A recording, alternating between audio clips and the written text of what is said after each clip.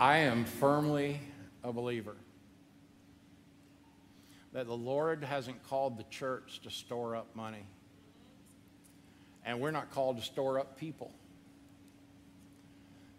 We're not called to store up crowds to claim how many people came to this church.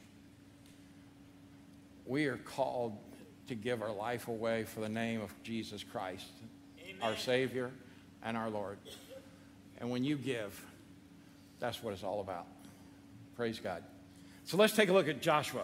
It's important to know that grit is something that psychologist Angela Duckworth wrote a best-selling book about. And she said one characteristic emerged as a significant predictor of success. And this is across people of all fields, right?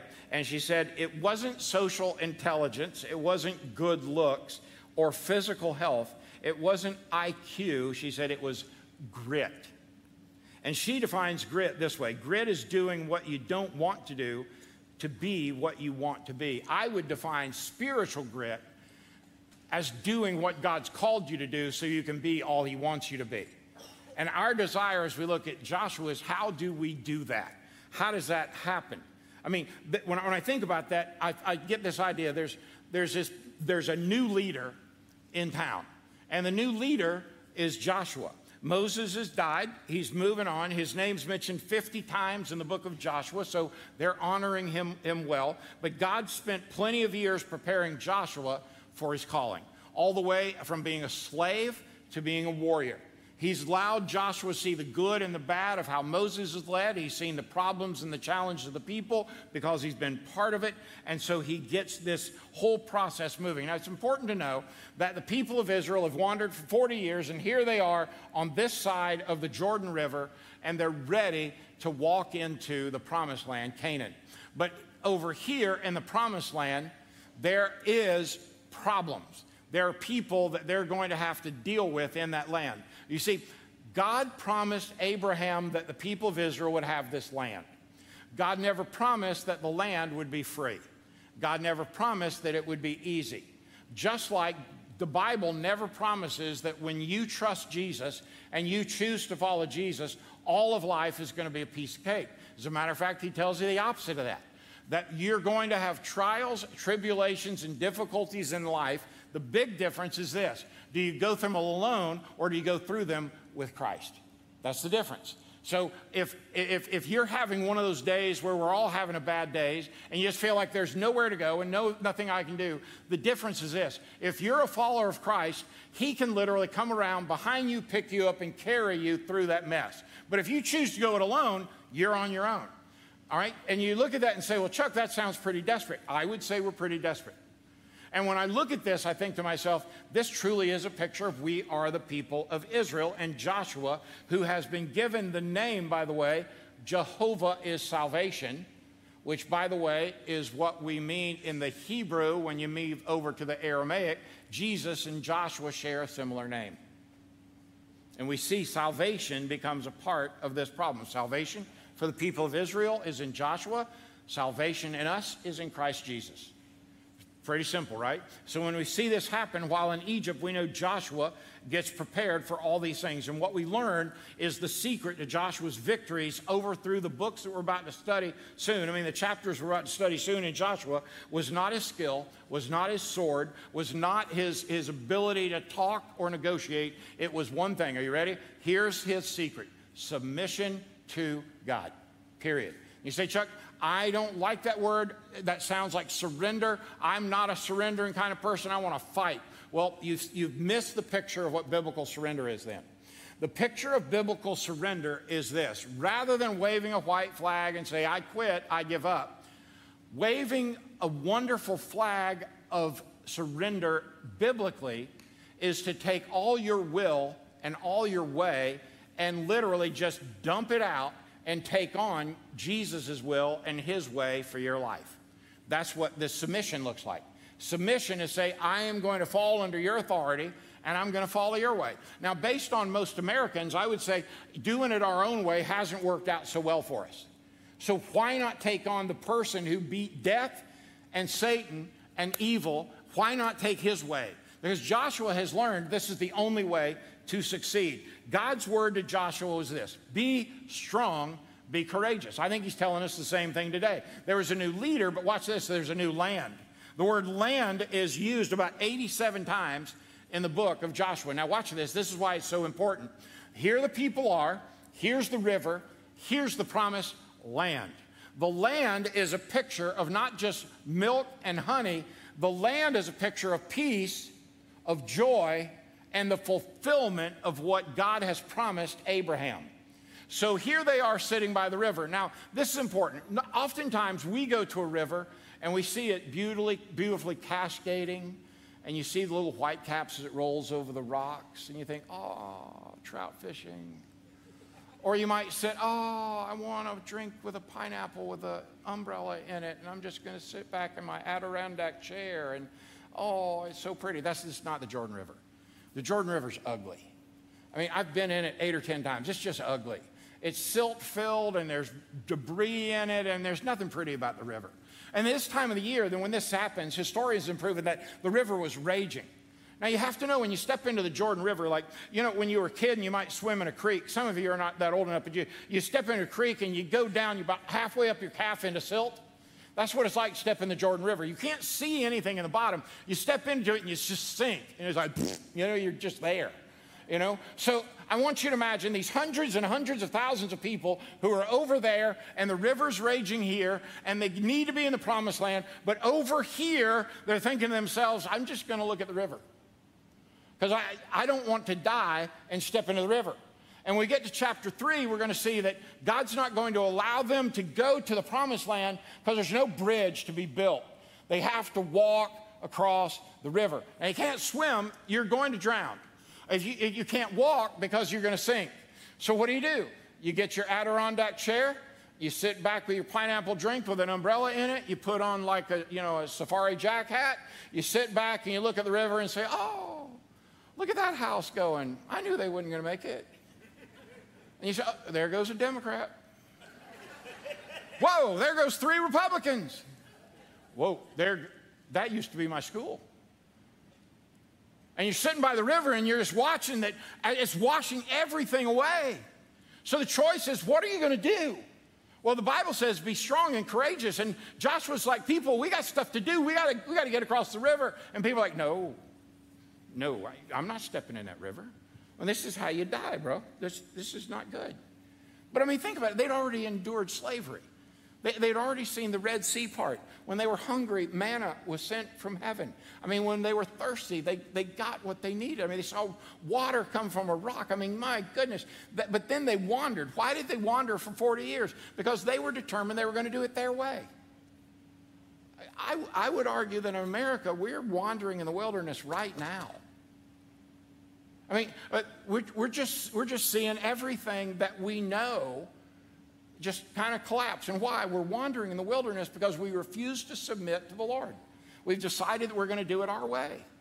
We're just decided this is the way. So, but watch this. There's a new leader. There's a new land. But my friend, listen, here's the best part. There is a new life. Because the promised land is a picture of what heaven will be. It's a picture of what heaven can be. And it's a picture of what God promised it to be. But we have to step over there. Remember, again, for every New Testament teaching theologically, there's an Old Testament picture illustratively. So what you see here is the river Jordan is in front of them. What do they have to do? Well, according to what happens in chapter 3, somebody's got to step in the water. Because until they step in the water, it's a raging river. So the word of the Lord says to Joshua, remember, they're walking with the covenant. They've got the presence of God with them because this is pre-Jesus now, right? He's not living within them. He's living there in the covenant with them. So they go to walk into the river, and Joshua says, whoa. What I want you to do is I want you to pick up this box, the Ark of the Covenant, put it on your shoulders, and I want you to step into the river. Now, how would you like to be that first dude? It's like, this can't be good. I mean, I'm going to die, and then God's going to float down the river, and we're dead. There's nothing good going to happen from this. But as we learned in chapter 3, the minute he steps his foot in the water and his foot starts and he thinks it's going into the silt, All of a sudden, it dries up and he's on dry land and there's no sinking. Now watch this. If you're that dude, what are you thinking? Get up, get up, get up, get up out of that grave, right? Because it's like, I thought I was going to die, but no, he's got me. Now watch this, this is important. Across the river represents the Christian life as it ought to be. Now hear these words: conflict and victory, faith and obedience, spiritual riches and rest. But did you hear the first word? Conflict. Listen, Jesus never promised that following him would be easy. I mean, it wasn't easy for the disciples, and it's not easy for us. And you say, well, Chuck, listen, I don't know if I can trust God like they did. Well, then what are you waiting for? Well, Chuck, if I step into the water at work and utter the name Jesus with somebody, they're going to think I'm a freak. Let me help you with this. You ready? They already think you're a freak. Just go all the way over the edge, right? You know what I've learned to do? Especially, most of you are never, ever going to look at somebody and say, hey, tell me what you think about God. Because it's like, but that's personal, Chuck. It's kind of personal. I don't want to invade their space. That's not what Jesus said. Jesus said you better invade their face so they can know me. And you say, but Chuck, I don't want to be rejected. How many times are you rejected already? I mean, come on, we live in a world that rejects us. And here's what I've learned to do. If you're not comfortable asking somebody what they think about God and their relationship with the Lord Jesus, here's what I would encourage you to do. You ready? Here's the simplest way to share your faith. I mean, it's absolutely foolproof. You ready? Hey, later today, I'm going to pray. How can I pray for you? I've been blown off 1,000 times trying to share Jesus with somebody. Not one person has ever said to me, don't pray for me. Ever. I mean, I've had atheists say, oh, you want to? Go ahead. All I would say to you is this. The simplest way to do that is say, how can I pray for you? Now watch this. Hear your pastor on this one. If you want to experience the blessing of God, when you say to somebody, I'm going to pray for you, you doggone better sure pray for them. Because Jesus doesn't play with those kind of promises. And I believe with all my heart that what's happening to us is that the Jordan River is in context of Sugar Hill Church in this way. We have fought for 11 years to get debt-free, and we're standing by the River Jordan. I mean, we've watched money flow down the river. We've watched debt payments flow down the river. We've seen it all happen. We've seen new leaders come and go. We've seen people come and go. We've seen changes in the church come and go. And we could sit by the River Jordan, and we could say, I want one of those pineapple drinks and an Adirondack chair. And by the way, could I get me a new pair of shorts? Because these are getting a little tight. Because the easiest thing for a church to do is just grow fat and lazy and just watch the river. I mean, the easiest thing to do is say, we did it. We're debt-free. Now, let's don't give anything to the Lord. Let's just show up and let's hug each other. But listen to me, church. Jesus said, here's my command to you. Go, don't hang around, go, make disciples. Which, by the way, means share me. You can trust me to do the work, just share me. And then, when somebody says yes to me, baptize them in the name of the Father, the Son, and the Holy Spirit. Buried with Christ, raised to walk in newness of life. It's that simple. Some of you in here you've prayed with me right in this room to give your life to Christ, and you've never taken that bold and courageous step to get baptized. And you know why? It's like, I'm good sitting by the river. I'll just watch it all. I watch all those other people get baptized. You know what you're saying? No thanks to the blessings of God. No thanks to being obedient to God. I'm just going to do my thing. Give me the Adirondack chair. Give me the hat. Give me the drink. I'm good. I'm just going to watch the river. And you see, I look at this and I think, are we going to recognize that the Jordan is our COVID, our racial and political upheaval? Is it our challenge to ethics and decency and kindness and graciousness? Does it represent economic uncertainty in a post-Christian world and a post-church world and cultures and changes in leadership and lack of resources? Chuck, we just can't do anymore. We're just doing all we can do. I mean, the problem is we think we're doing it. We're not counting on us. We're counting on our submission to Christ and Him doing it. I mean, if you think all the stuff Sugar Hill does is because of us, we've missed the whole point. We don't do all that we do because of who the preacher is or who the music guy is or who the staff is or who you are. We do the whole thing because this is God's plan, that his people don't sit by the river, but they get in the river. And we just have enough guts to step in the stinking river. And I look at this and I think to myself, why in heaven's name would we do that? This church is 136 years old this year. Think about that. Can you imagine what those 20 or 30 people thought 136 years ago across the road in that little clapboard building when they gathered with 20 or 25 people and faithful people in the remnant of God said, we're going to build a church in little old Sugar Hill, Georgia. You know, they could have never imagined 2,000 people showing up here on Sunday mornings.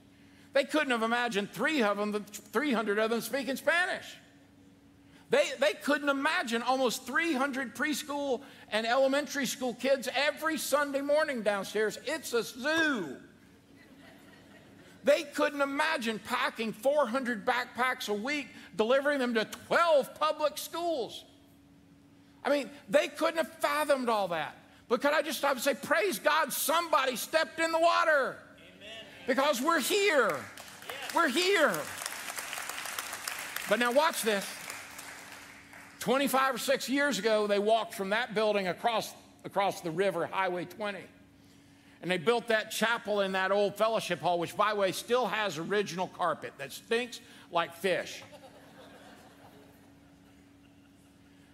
They could have never imagined that we'd have 3 services on Sunday morning.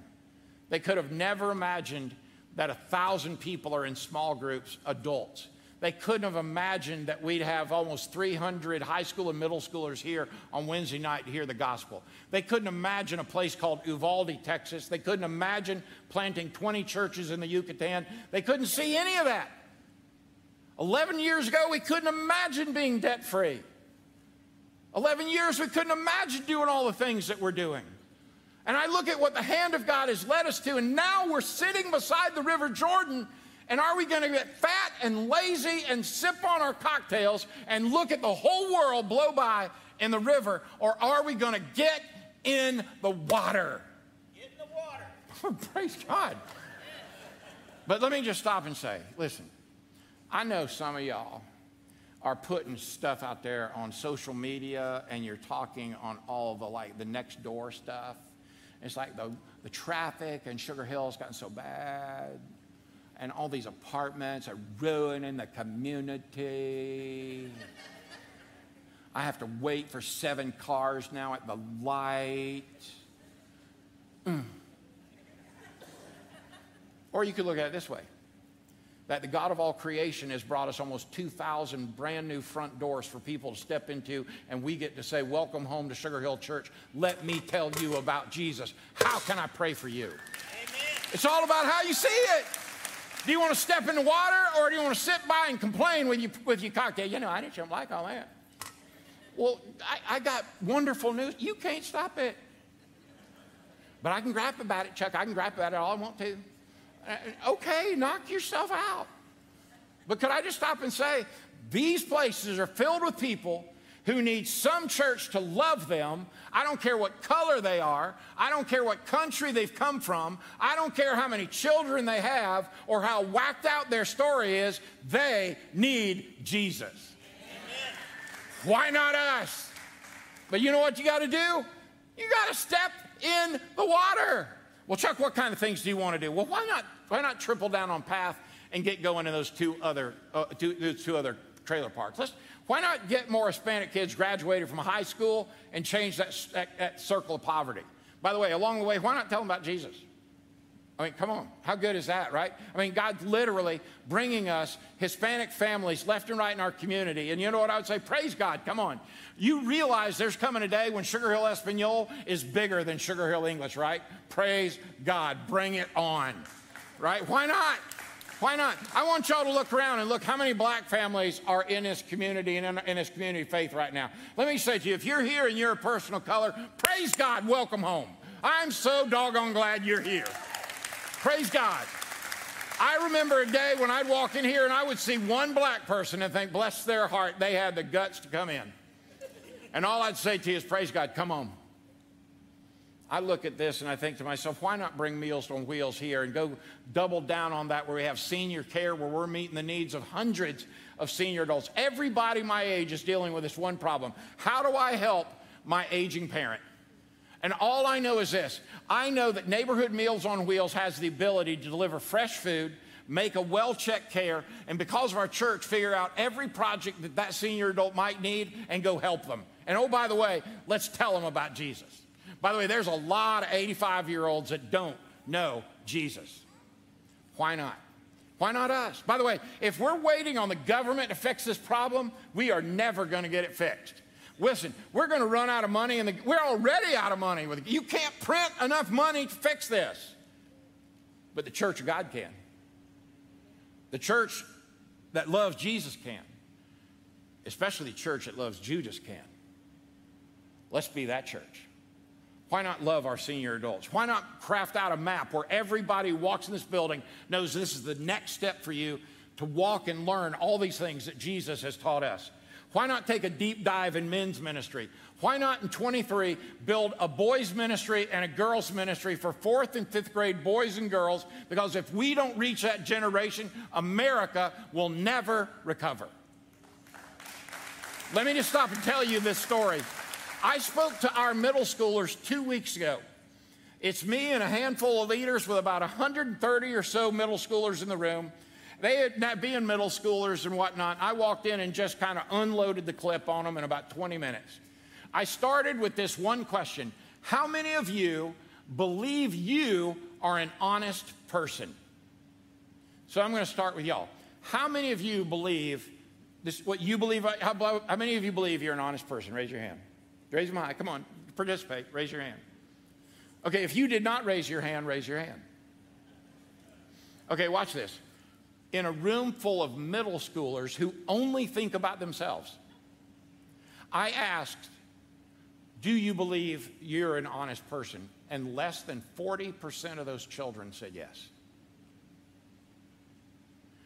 If we don't invest into 4th and 5th grade boys and 5th grade girls, decency, honesty, truth, justice, righteousness, holiness, and the presence of God, we will lose America. And as for me, I want to double down on reaching that generation. Let's don't stand over here. Let's get in the stinking water, because that's where 4th and 5th graders are drowning. They're drowning. We've got to get in the water.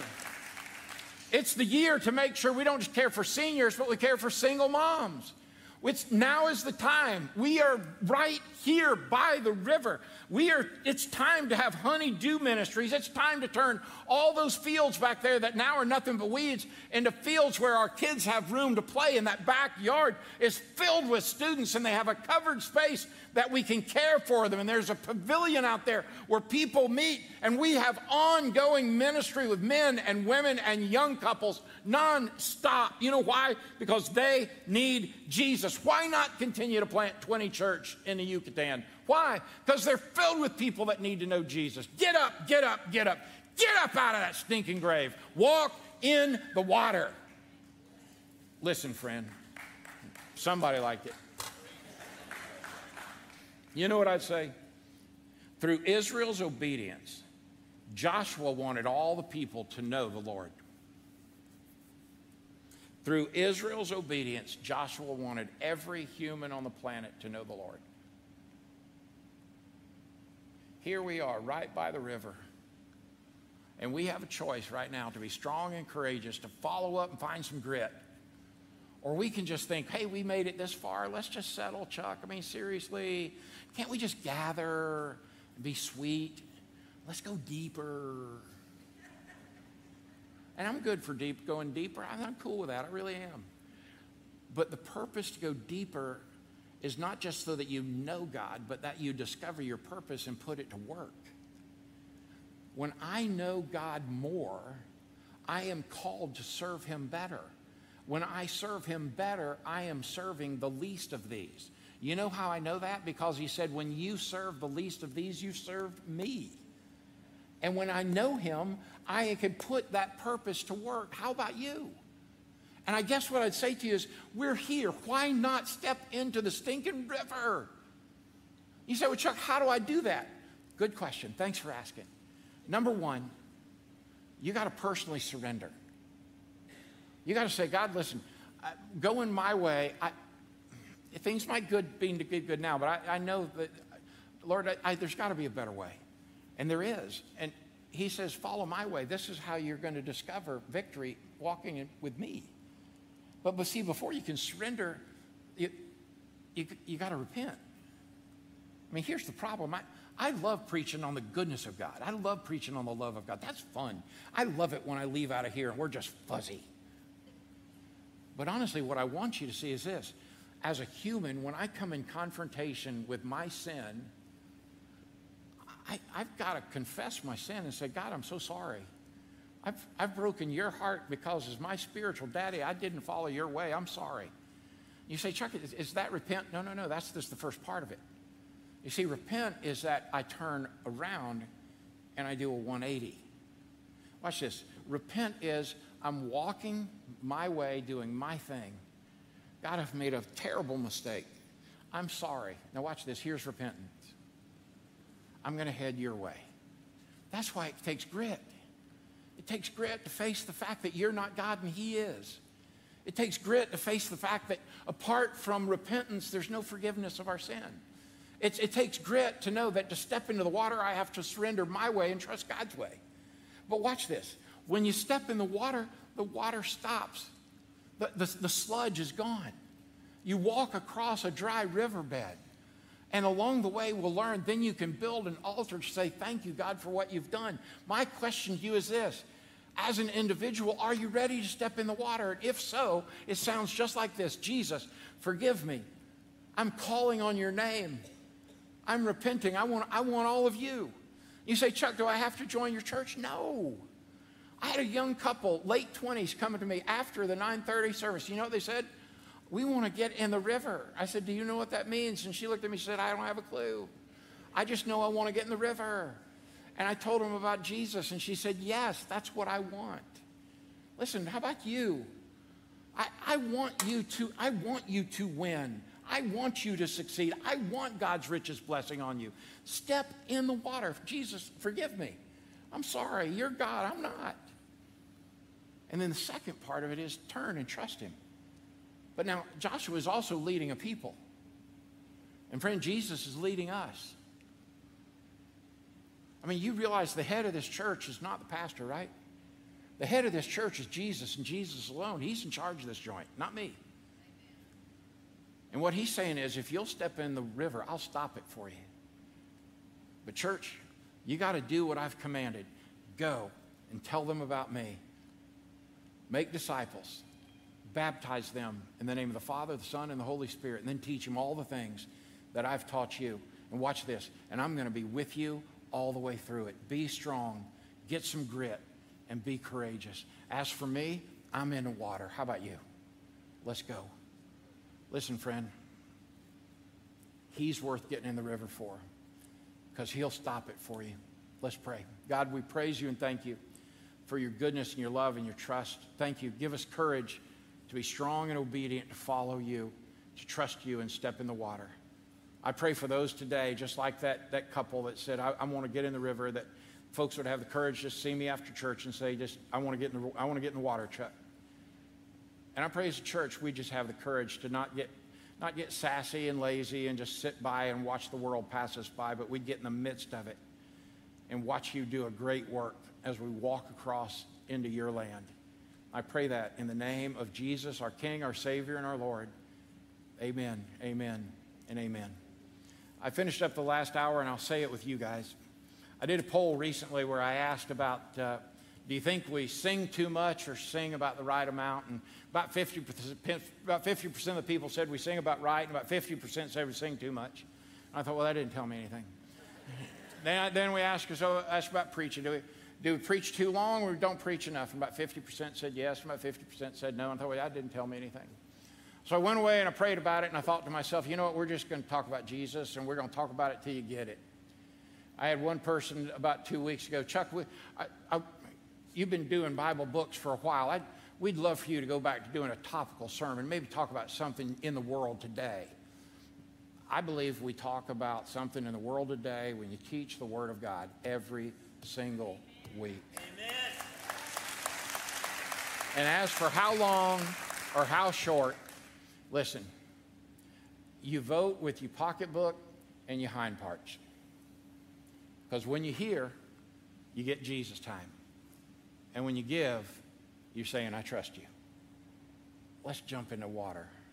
So let Jesus go before you this week and make a way. Make your crooked path straight. Come on, man, that's what he does. Let him go within you and bring you peace and joy, fulfillment and contentment. Because listen, he's always good and you're always loved so much that you can get in the water. And when you get in the water and get scared to death because the world is blowing by you, let him pick you up and carry you like a man in the water that cannot swim, and he picks you up and puts floaties on you. And then he draws you up close and dries away your tears and kisses you on the forehead and looks you in the eye and says, my child, say it with me, I love you. Whew. That's what he does. God bless you. Go in peace.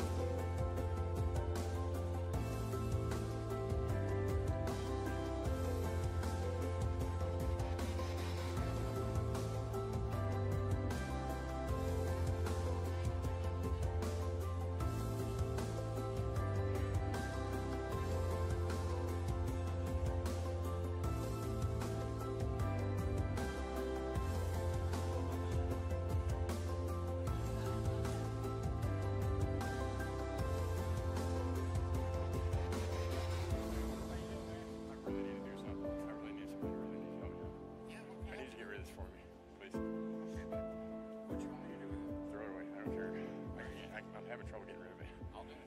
Man, I can't. It's What does that mean to you? it's a Satcher. It's a religion I followed for several years. I'll get rid of it. I'm done with it. Listen, man. I'm jumping in, bud.